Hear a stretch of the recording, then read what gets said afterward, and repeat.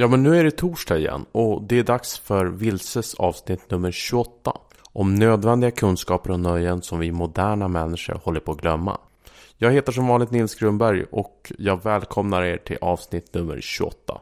Det är ju fruktansvärt roligt att ha den här podden. Det känns ju ibland konstigt att prata för sig själv på det här viset, men det är väl en del av det.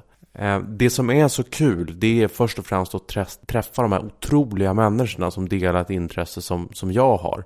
Jag möter så många intressanta, spännande och roliga människor genom den här podden att det är helt otroligt. Och de inspirerar mig väldigt, väldigt mycket. Först och främst bara att våga vara med i en sån här podd. Det är faktiskt så att det är tusentals människor som lyssnar på Vilse. Och det är superroligt. Jag kan inte nog också understryka hur tacksam och nästan förvånad jag är över hur många som faktiskt lyssnar. Och också såklart är det ju otroligt kul att podden har fått så varmt välkomnande. Jag läste precis en recension i iTunes från Ante Johansson. Och han skriver så här: tack för en jättebra podd, intressanta intervjuer och lagom nivå för alla som är intresserade av friluftsliv. Får jag önska en sak är det bättre redigering. Får man ligger och lyssnar på podden så är det ofta mycket högre volym på din röst än de som intervjuar, vilket är störande om man till exempel lyssnar när man går och lägger sig. För man måste höja för att höra vad dina gäster säger, men sedan när du pratar så håller man på att hoppa ur sängen på grund av den höga nivån. Men bortsett från det så är det den bästa friluftspodden på svenska som någonsin har gjorts. Tack så hemskt mycket, Ante. Verkligen jätteroligt att du säger det. Jag blir lite rörd faktiskt. Till kritiken. Jag ska ta med mig det och försöka justera ljudet så bra det bara går. I det här avsnittet ska vi träffa utbildaren Mattias Norberg. Mattias har väldigt uppskattade Back to Basic-kurser som handlar om växter och om eld ur en överlevnadssynvinkel. Han är bland annat utbildad från Svenska överlevnadssällskapet. Vi ska snacka såklart om hur man gör en eld, vilka fallgropar som finns. Hur gör man en eld när det är blött? Och så ska vi ägna mycket tid åt att snacka om växter. Vilka är egentligen de intressantaste växterna i den svenska faunan ur överlevnadssynvinkel? Och finns det något man ska passa sig för? Låt oss ringa ner till Skåne och lyssna på Mattias härliga stämma och stora kunskap. Vi tar in Mattias Norberg.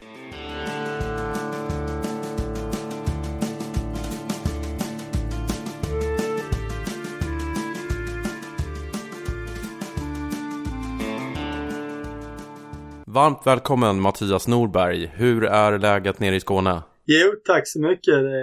Det är fint. Det är vårväder. Det är alltid trevligt med lite omväxling. Du som är expert på vad man kan plocka vilt i skog och mark och sådär. Vad ska man plocka just nu? Ja, de flesta känner till så kan man ju plocka nässlor och göra nässelsoppa man vill säga. Man kan använda kirskål som också kommer upp nu. I sallader och så här. Det finns ganska mycket. Men visst, de kommer ju efterhand. De här växterna, alla börjar ju inte samtidigt. Men nu här i maj så blir det ju mer och mer av de här. Harsyra finns ju uppe. Den är i och för sig framme året runt. Och det kommer även ängsyran kommer nu. Så där finns en hel del smått och gott. Och är det så att man letar efter rötter så får man ju lära sig känna igen bladen på de här växterna när bladen är små. Så det är lite utmaning att känna igen växterna nu när de kommer upp.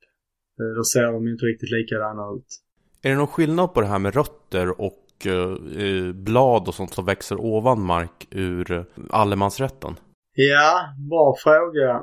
Alla fridlysta växter är såklart får man inte röra. Det kan vara så att de är fridlysta på vissa områden bara. Vissa ställen i Sverige. Där får det ju inte plockats. Sen så är det ju inga mängder. Man får inte utplåna ett bestånd. Eller om det är väldigt få av dem. Då ska man låta det vara. Sen kan man även lämna en bit av roten kvar i marken. För då klarar de sig oftast. Det växer upp en ny planta ändå. Och likadant gäller med blad. Att man inte tar mer än man behöver. Så att man låter få chans att växa vidare. Men det är ingen speciell skillnad med det som växer under mark kontra ovan? Det finns ingen sån skiljelinje? Inte vad jag känner till, nej. det gör det inte. Det bästa är ju alltid att man har markägarens tillstånd. Eller om man har egen mark så fungerar det ju jättebra. Så det är viktigt att tänka på. Många markägare är det är inga problem. För det är ju kanske inte några mängder man behöver. Om man nu ska prova själv eller om man har en kurs med några deltagare så är det inte så mycket då heller. Så för det mesta så är det inga problem. Bara man frågar markägaren. Vilka är dina favoritväxter i Sverige? Om man tittar på en överlevnadssynpunkt, eftersom jag är med i Svenska överlevnadssällskapet och har kurser där, så finns det ju en del växter. Kaveldun är en sådan växt. Den är ju för det första ganska lätt att känna igen. Den finns i större delen av Sverige. Man kan komma åt den större delen av året också, och den har högt energiinnehåll. Så ur överlevnadssynpunkt så är det en väldigt bra växt. Sen kan den även användas till andra grejer. Man kan tillverka rep med mera av bladen. Och den här jordstammen då som växer under i marken eller i vattnet, för den gillar att växa vått. Den är fylld med kolhydrater som ger oss energi.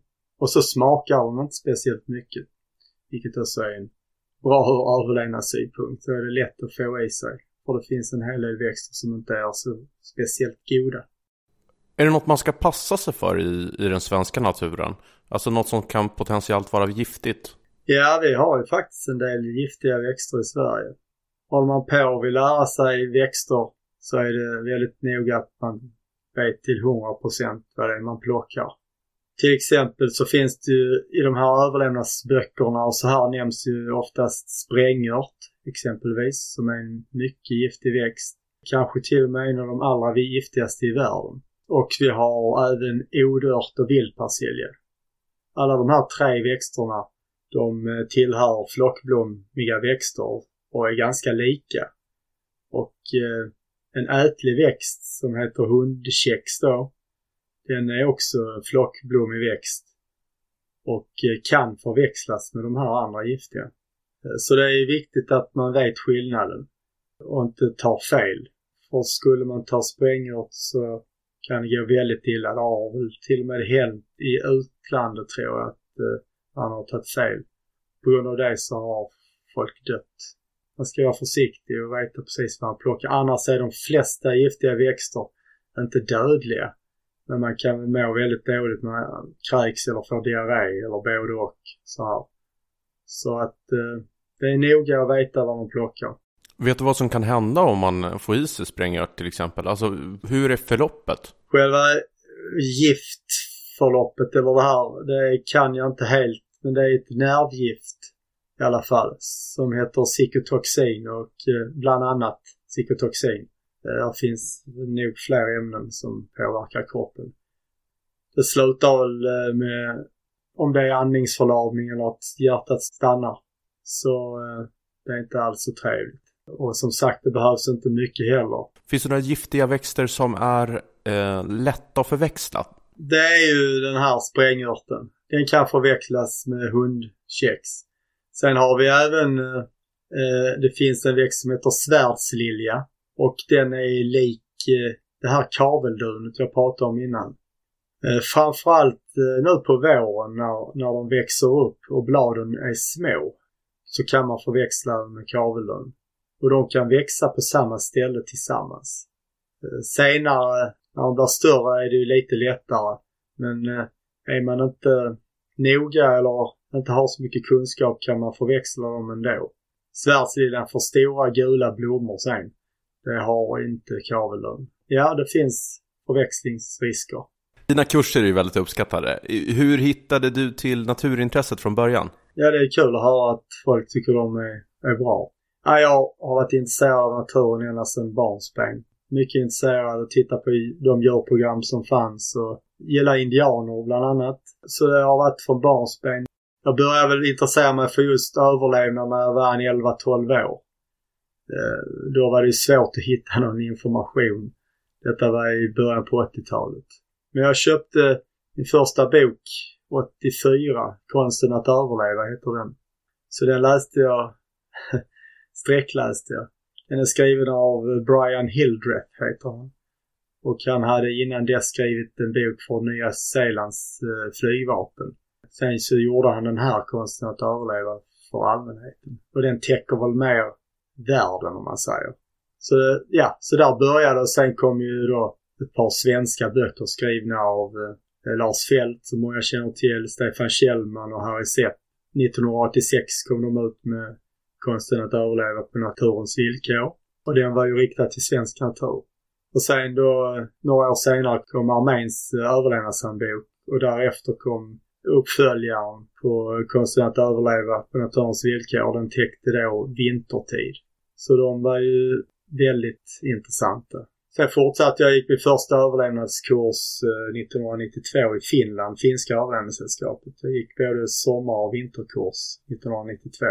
Och jag gick med i svenska överlevnadssällskapet samma år. Jag blev instruktör i svenska överlevnadssällskapet 95. Och sen har jag gått alla deras kurser mer än en gång. Det har inte blivit så mycket kurser de senaste åren, men jag var i Kanada nu i februari och gick Karamat Wilderness Ways kurs som Morris Kohansky som är väldigt känd inom det här armé och håller i. Han är rätt så gammal nu så han är där bara vissa dagar. Vad fick du lära dig då? Det var en vinterkurs och det var rätt så mycket fokusering på tekniker.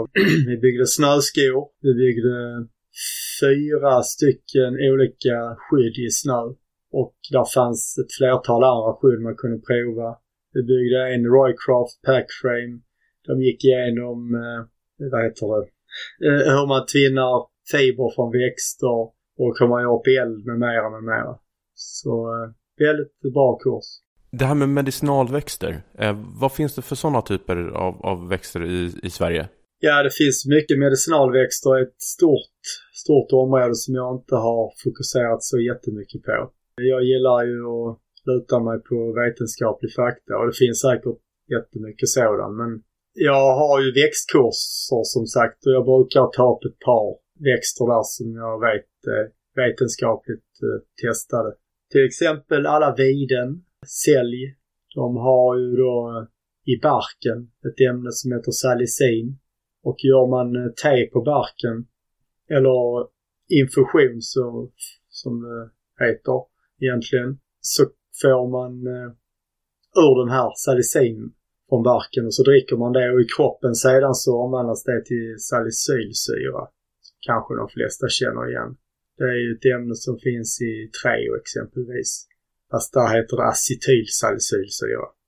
Och det är då febernedsättande, smärtlindrande och bakteriedödande så man kan även använda den här vätskan på sår. Sen finns det älgört. Det är faktiskt samma med den.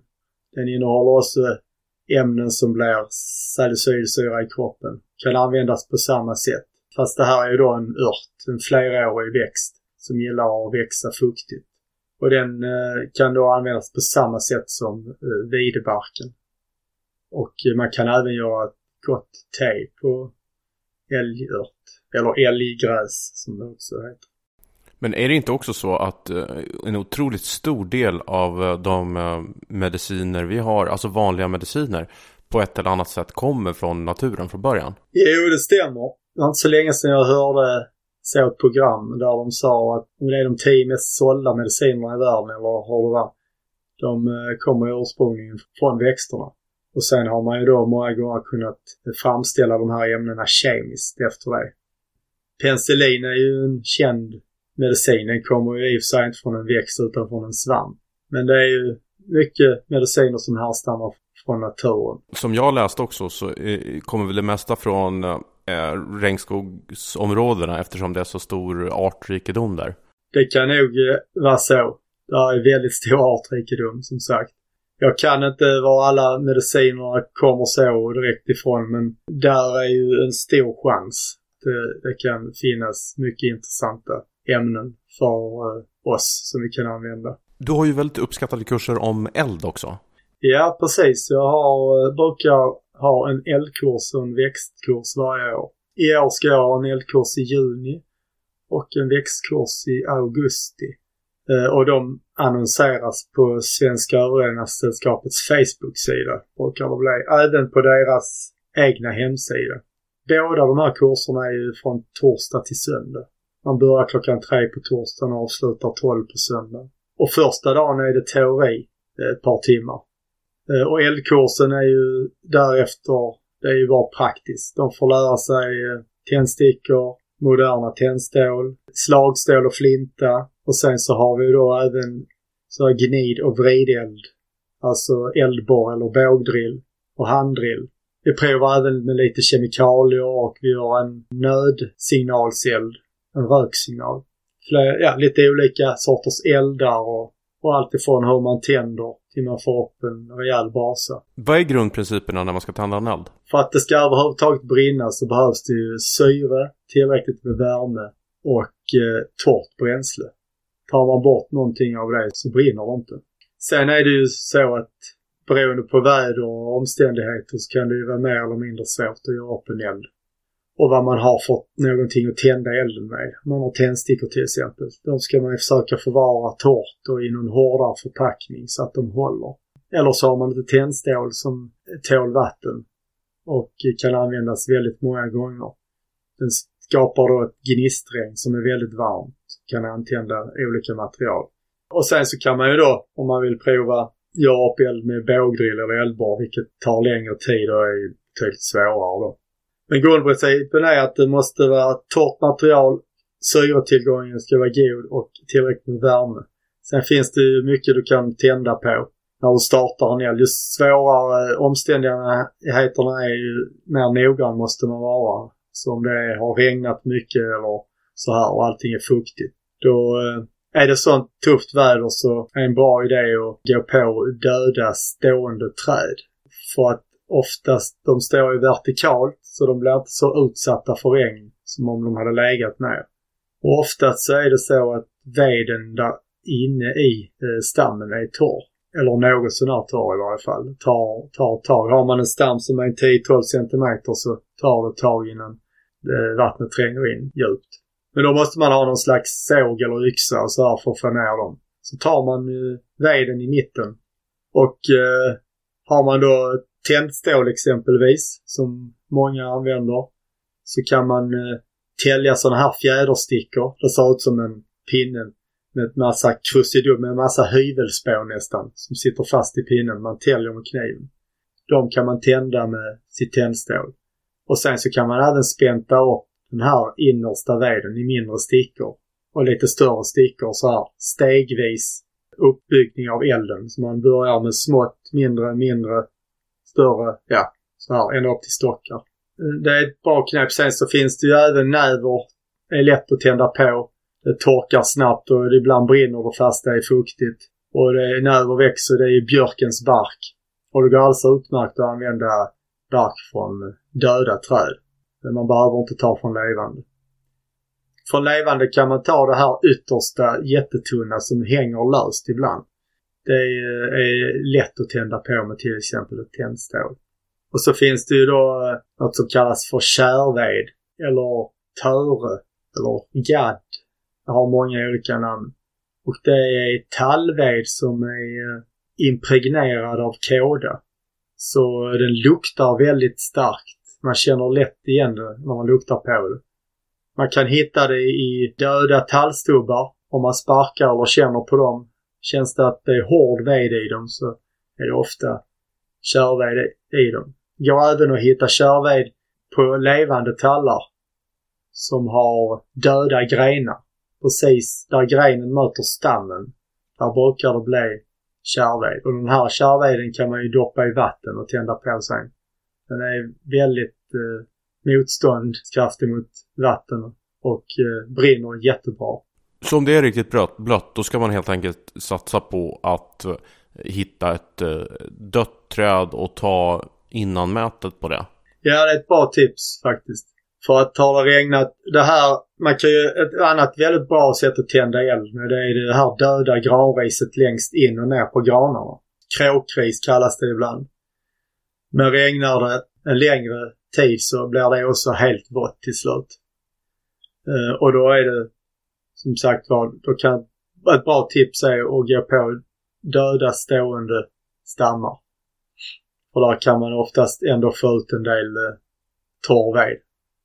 Och när man väl har fått igång den här elden så den brinner bra, så kan man elda sämre material. Förutsatt att man har gjort ordentlig eldstad. Helst så ska man ju stensätta eldstaden. Då blir det ju så att stenarna värms ju också upp under elden och blir som ett element. Och det hjälper också till och gör så att man kan elda sämre ved. Då blir en väldigt stor värme underifrån.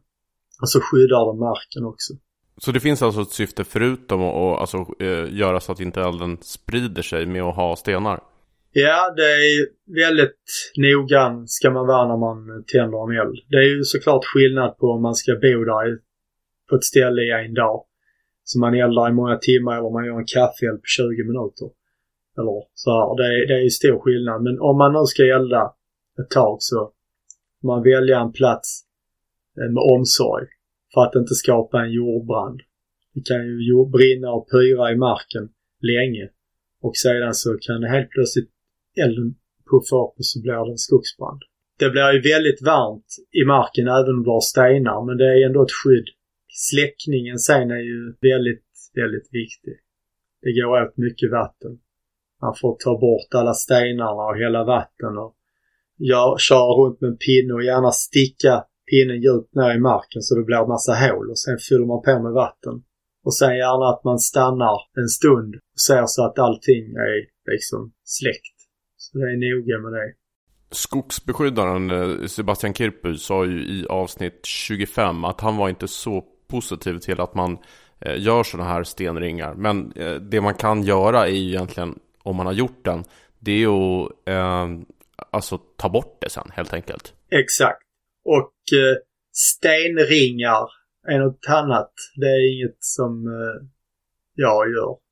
Men det innefattar ju sten i vilket fall. Stenringar, jag menar att man stensätter hela botten på elden. Det är det man ska göra. Inte någon ring utan hela botten på elden ska stensättas. Men som du säger så kan man ju ta bort all stenen sen. Och lägga tillbaks den. Och så släcker man elden.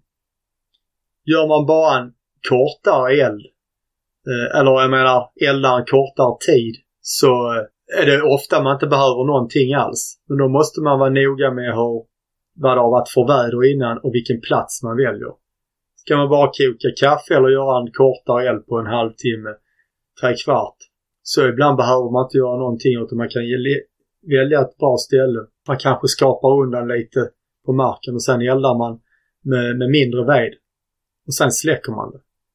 Men som sagt, man måste ha koll på platsen man eldar på.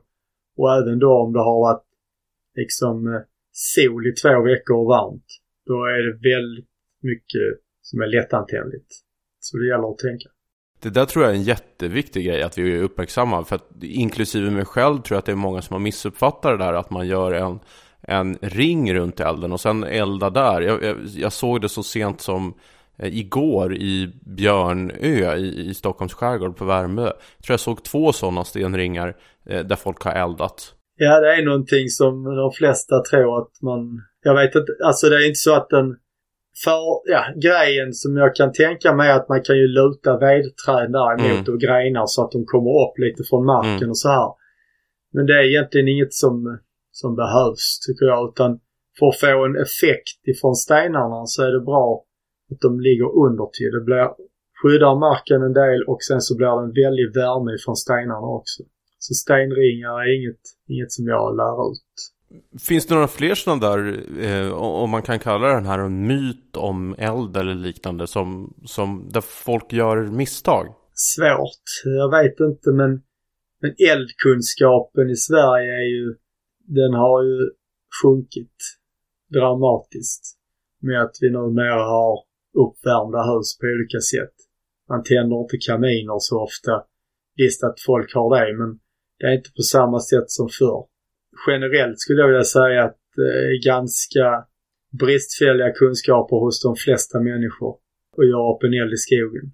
Man har inte riktigt koll på kanske vilka material man kan tända med i början och hur pass torrt det behöver vara med mera. Myter vet jag inte. Jag kan komma på något direkt. Eldkunskapen har ju sjunkit i och med att vi inte behövde tända så mycket eldar mer helt enkelt. Och man är inte ute så mycket heller som man var förr i naturen. Inte generellt i alla fall. Ja, men det där tänker man inte riktigt på heller. Alltså, även om man bodde mitt i stan förr i världen så hade man ju sin uppvärmning genom spisar. Och principen för att göra en eld är ju egentligen detsamma i en spis som i naturen. Ja, visst är det. Tändningen är ju som det är. Alltså det svåra med att göra upp eld är ju när man ska tända det och få fyren. När man har elden sen, då ska det ju mycket till om den slocknar. Utan det är just den här fasen att tända det. Och sen så kunna få fart på den så man får den här grundelden. Och som du säger, förr så tände man ju spisarna. Visst att man kanske hade torr ved, men många på landet tände även eldar ute. Så att man hade en högre kunskap om det då. Alltså vilken är den bästa eldstaden så att säga? Eller alltså hur bygger man en eld på bästa vis? Ja, det finns ju olika eldar för olika ändamål. Personligen så brukar jag själv elda oftast parallelleld. Man lägger alla stockarna eller greinarna på samma riktning. Den kan man använda till väldigt mycket. Och gör man den liksom lite längre så kan man sova bredvid den också. Men det finns ju såklart andra. På eldkursen brukar vi göra en eld som en samisk stockeld. Och den är till för att sova bredvid. En väldigt, väldigt bra eld till det. Kräver lite jobb, men den behöver inte så mycket underhåll sedan.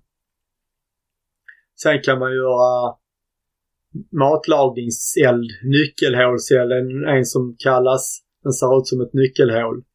Det är med att man eldar och så brinner det och sen så skapar man ut kolen vid sidan och så lagar man maten vid kolen och så har man elden kvar vid sidan. Det är ganska bra att laga mat i glöd istället för en massa flammor. Så det finns olika eldar. Det finns en eld som kallas för berbereld eller upp- och nervänd eld. Där man staplar ved och sen så tänder man den högst uppe på. Och den brinner ju av sig själv neråt då.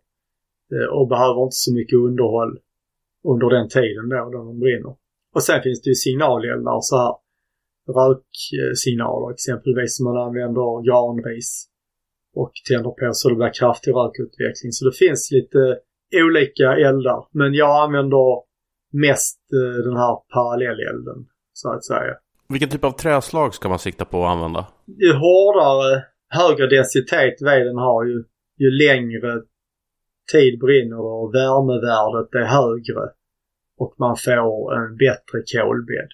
Det är ju bra tycker jag såklart om man hittar sådan ved, vilket man inte gör jätteofta i Sverige eftersom det består av mycket granskog här. Och granskog är ett mjukare material och det brinner upp fortare och det sprätter även väldigt mycket gran. Så gärna hårdare ved. Jag har eldat rätt så mycket med bokved och det är hårt och det blir väldigt bra värme och glödbädd av det. Så bra att laga mat av oss tycker jag. Och även ask är jättebra och ek såklart. Björkved är ju bra och betydligt bättre än gran. Ibland räcker det att man gör sån här småpinne och riseld som bara varar kanske 20 minuter. Men är väldigt, väldigt varm och brinner väldigt effektivt. Det är när man gör sån här småpinne riseld. Om man vill torka något plagg snabbt eller värma sig så kan man göra en sån och då blir en väldigt hetta från dem. Men den varar inte så länge. Man får ju lägga på det här riset. Det är lite beroende på vad man ska använda elden till. Alltså generellt ska man inte elda färsk ved. Men finns det någon ved som är mindre dålig att elda färsk? Ja, björkved kan man ju elda färsk. Och för det mesta så säger man då att det ska vara på vintern. Och det ska vara åtminstone 10 minus och så här. Men jag har eldat färskbjörk flera gånger. Samerna eldar ju faktiskt med färskbjörk året runt. Så det fungerar. Det gör det. Man kan även prova att elda andra material, träslag färskt. Vi har eldat med gran färskt någon gång. Det brinner inte jättemycket, kan jag inte säga, utan det är mer glöder. Så visst fungerar det. Men det är lite svårare att tända en björkvedseld när det är färsk ved. Man använder ju färsk björkris och så här och tänder med. Men det är något man kan träna på. Om man har tillstånd att få ta björk färsk. Gör man det på något annat vis just när man har färsk ved? Eller vad använder man för teknik? Man behöver ha en hel del növer från björk. Och sen så har man det här fina riset. Björkriset. Och det delar man då upp så man har bunte med sånt här fint ris. Och det är det man tänder på. Och sen så har du ju lite grövre grenar. Och ända upp till grövre ved som du gärna kan klyva på längden. Om du har chans till det. Så du får klyvda bitar och lägga på. Precis som man gör med ved som man har hemma i kaminen typ. Så det kan gå åt den. Vi har haft vinterkurser långt upp i norr om Kiruna förr. Och det kan vara rätt tufft där det växer bara björk. Sen så är det mycket snö och is på grenarna. Det kan vara tufft för deltagarna många gånger att få fyr där. Det tar lång tid och det krävde mycket näver. Och det är inte så stora bitar man får loss från de här fjällbjörkarna där. Men det går. Man kan även elda färsk dvärgbjörk. Den växer ju på kalfjället. Och den har ju samerna också eldat med. Och även en växer kan man hitta på kalfjället. Och den går också att elda med. Men det är mer kortare eldar, kaffeeldar och sånt som de har använt det till, samerna. Finns det någon underskattad kunskap som du tycker att fler borde ha? Det finns ju mycket man kan lära sig. Tittar man i överlevnadsböcker och så här, eller böcker som visar skydd, så är det oftast inte lagt så jättemycket tid på det, känns det som i varje fall. Skydd skulle man kunna göra bättre böcker om faktiskt. Så att det finns ju mer, alltså det är likadant, eld kan man också skriva mycket om och växter jättemycket om. Hitta en ny överlevnadsbok och gå in och kolla direkt på kapitlet om skydd ser ut, så är det, kan man säga lite om hur mycket den här författaren har gjort egentligen. Och ja, ibland så kan jag tänka mig att man kopierar grejer från äldre böcker och så. Men mycket kan skrivas om det i alla fall. Vad brukar vara problemet när de här skydden beskrivs i böcker? Ja, exempelvis kan det vara att man inte har rätt vinkel på taket. Det kan vara att man har för stort utrymme mellan kroppen och väggen om man till exempel gör ett skärmskydd. Det kan vara att man lägger stockar framför sig som skärmar av värmen från elden. Ja, med mera. Och sen så vilka material man ska täcka själva skyddet med. Det är inte helt lätt att få vattentäta skydd. Men det går ju såklart. Så det finns en del att tänka på där. Att man kanske har så mycket sol in i skyddet som möjligt. För värmens skull. Med mera. Och sen så även väldigt viktigt hur det blåser för att inte få rök in i skyddet. Det kan vara jättejobbigt att ligga i ett skydd där det är fullt med rök.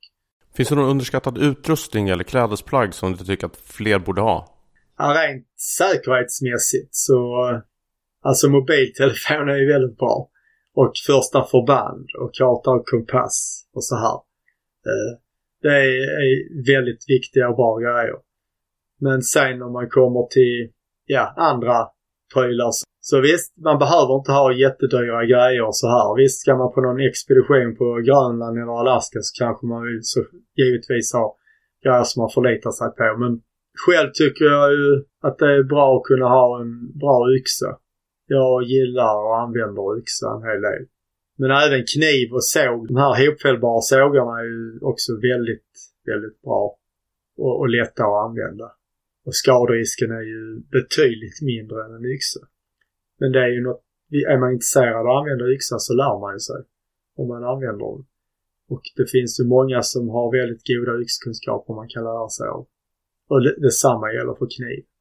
Yxa det använder jag tycker om att ha en bra yxa. Vad har du för kniv och yxa?